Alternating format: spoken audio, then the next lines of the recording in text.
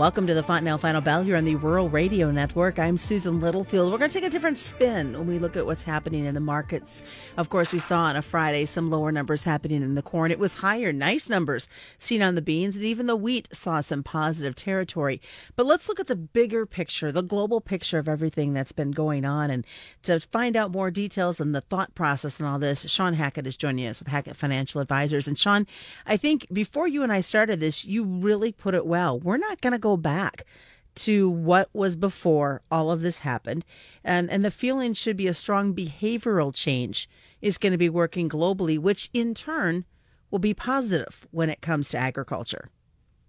Well, when you think about what's happened, Susan, in the last, I would say last 20 years, we went through a massive destocking of the global food system from a stockpiling strategy to a just-in-time inventory strategy.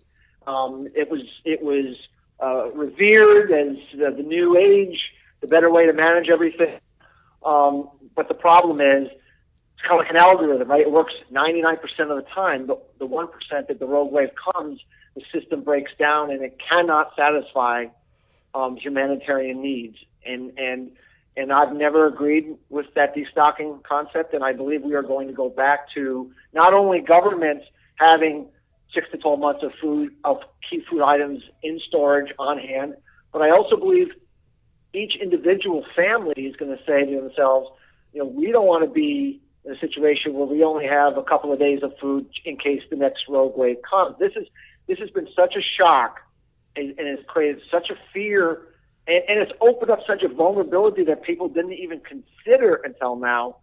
And I think it is absolutely permanently going to change things. And what that really means, Susan, is not only are we going to be seeing the normal demand for food over the next several years, we're going to see that extra demand coming in as every government, especially those countries that cannot feed themselves, look to restockpile and get back to a buffer system that they used to have. And when we're looking at U.S. agriculture and the depressed prices that we've been unfortunately dealing with for too long, that is a huge bright spot once the current crisis kind of subsides here and we get some leveler head. So I'm pretty optimistic the U.S. farmer is going to be a beneficiary to this restockpiling strategy. And it just seems like the change in all this happened within the last 10 years. I mean, I remember when it used to be a focus, you would see, we knew our ebbs and flows of market buying, but we knew that they were looking beyond the 6 month. And then we see this happen, and it's a perfect textbook, shall we say, example of what not to do when it comes to putting food and stock reserves away for your country. It really is. And in anything in life, whatever you do, when you get in a car, what do? You put a seatbelt on. You probably don't need that seatbelt a high majority of the time, but that one time that you need that seatbelt saves your life, right? And so we determined that we should drive the global food system without having seatbelt on. And I think we're going to get back to a mandatory, you better put that seatbelt on, because we don't know what the future holds, but we know there probably is a chance another accident is going to occur, and we don't want to see anything bad happen to anyone or any country. So I think in the long run, this is a good thing. The good thing about this virus, from what I can see, is it's a fairly benign virus unless, you're in the elderly category. And so we can get through this painfully, but we can get through it. But if we had some kind of a Ebola kind of virus that were to kick in, we want to be certainly prepared if that were to occur with a much better food system in place. We always talk, you and I, when we're on the air, more about the smart money. And you had in your report that came out this morning, talked about the smart money insider buying that's taking place. We're seeing it in the Kansas City wheat, Minneapolis wheat, bean oil, lumber, which we don't hardly ever talk about, and the live cattle market.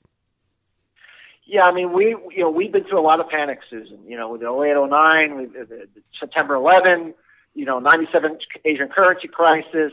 87 crash. And one of the best tools that we know to use is to watch how the insiders, when are they putting their chips in during a crisis or a crash, and when are they comfortable putting their chips in? Because they're the ones that know better about all the moving pieces and when those moving pieces are ready to move in a more favorable direction. And we have noticed just in the last week some parabolic buying going on in a broader array of ag markets than we've seen in quite some time. And we're going to get some more information tonight, and we think it's going to broaden even further and get even more stronger. So what it's saying is that we've pushed these food prices now down to levels where the insiders, the smart money that we calculate and have an algorithm that calculates, are starting to move their chips in and preparing for the post-virus new world that we just discussed. And so that's something everyone needs to be thinking about, whether you're a corn producer, whether you're a ethanol producer that needs to buy corn, or wherever you are. Keep in mind that we're starting to push on a string, and the insiders are starting to move their chips in, and that means we need to be ready for some kind of a counter trade here before too long. Are we going to start to see that pick up as we finish out the last couple of weeks in March and start to focus on April, which usually is an exciting month for planting and preparing for the new year?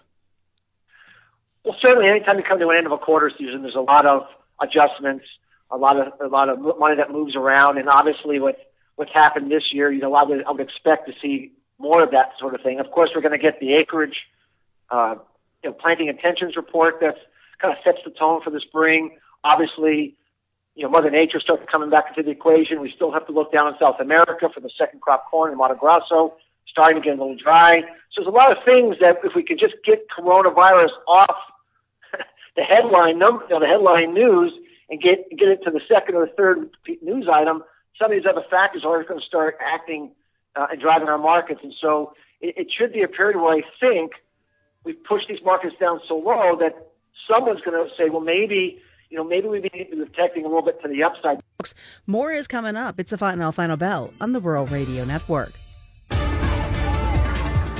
Welcome back to the Fontanelle Final Bell here on the Rural Radio Network. I'm Susan Littlefield, continuing the conversation with Shawn Hackett of Hackett Financial Advisors. And before we went to break, you're talking about this wheat market, and I think it's a perfect example of this is what could happen, because we did see late in the week, kind of as you called it, an explosion that happened within the wheat complex. So then the question is, when do we start to see that trickle-down effect to other commodities? Well, usually, there's always a leading market that leads the rest of the way, and obviously the wheat market spoke this week and clearly was one of the leaders. And it's just a matter of time, Susan. It's just a matter of time before we see other markets begin to do this. I mean, the world realizes they are not in the right place with food. They need to get it, and if there's any chance that a window opens, that they can get some of that into the country at a time that they're extremely concerned about their positioning, and given how cheap prices have gotten, this is a time that they're going to jump on the opportunity.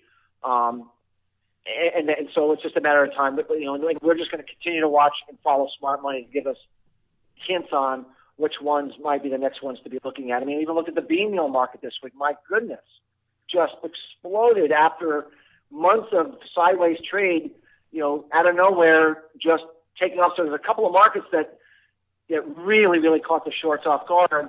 And so, now they're looking over their shoulder, and it's going to cause some more short covering than not, because they're realizing these markets are not wanting to go down anymore. And in fact, they're really wanting to go up. That's why they're starting to, despite the fact that we're not even out of the crisis yet, So as you look at the crude oil and the influence the crude oil had this week, sometimes we push that off to the side thinking it's not really that effective on agriculture unless we're talking ethanol. But this week it just seemed to have its grips pretty tight.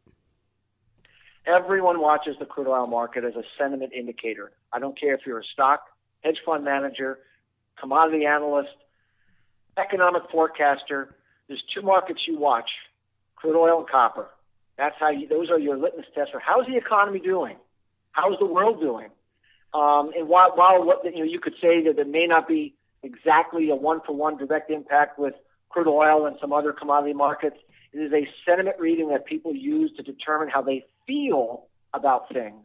And if crude oil is rising, they feel better and they want to buy things. If it's getting crushed, there's got to be problems out there in the global economy. Maybe we should be selling things. And so I really view it, Susan, as a sentiment indicator more than anything else. And it's a powerful one. It's a powerful one. You and I, when we talk, we always talk about the happenings in the dairy industry, and we know that there's been a lot of struggles there as of late. But Fellow farm broadcaster Brian Winnikins in Wisconsin, who also takes our Final Bell program, was talking about who'd have ever thought he would have talked about some gains seen in the milk price on a week that was kind of crazy for everybody else. Well, we've had a lot of volatility. I mean, look, the milk market's gotten hit very, very hard here, Susan. I mean, it's gotten hit very, very hard, and we've been bearish. We've been warning people that, we thought prices were going to be under some pressure here. Obviously, when we initially made those bearish calls, we didn't exactly know the coronavirus was going to do what it did. But once again, we kind of hit a level that got so undervalued, so cheap, that out of nowhere, we had a limit up move in class 4 prices and caught everybody off guard. And so we're seeing more of that. We're seeing more of these upside surprises than just down, down, down, down, down. And that's usually when markets are getting ready to turn. So the signs are there. The writing is on the wall, might be in somewhat invisible ink for some, but we do know that better days are yet to come when we look at these commodities. I mean, we're pretty excited, and the reason we're pretty excited about what lies ahead is because when the virus does go back into hiding, and it will, there's going to be a post-virus snapback rally as everyone gets optimistic that the global economy is going to fire back up. Trade's going to open up. A lot of this pent-up demand's going to open up, and a lot of these trillions of dollars that have been printed and continue to be printed go looking for a market that's trending. And so there is a really good finish to this. It just doesn't feel really good right now because we're not there yet. But there's a very good finish to this, and I'm very optimistic that producers are going to get a very good opportunity to sell a very satisfactory price here sometime in the summertime, and need to be ready for that. The other thing that I would focus on is this. We know that viruses are very sensitive to temperature. And when the temperatures are cooler, they tend to thrive. That's why flu season is the wintertime, right? We're thinking about the southern hemisphere going into their winter season. And we're wondering, what if the coronavirus goes away here, but fires up in South America? I'm not wishing that upon anybody, but what if it did? What if Brazil got into a lockdown situation because they have coronavirus all over Brazil, and they shut down the ports and they shut down their economy and no one is available to work? What happens if those exports don't come out of Brazil? My God. What's the best way for folks to get a hold of you, Shawn? Our website at Hackett, Hackett, advisors.com. We have all kinds of good stuff on there. The Fontanelle Final Bell being brought to you by Fontanelle Hybrids and all your local Fontanelle dealers. Just a reminder, commodity futures and options do involve substantial risk of loss. Are not suitable for all investors. That's the Fontanelle Final Bell on the Rural Radio Network.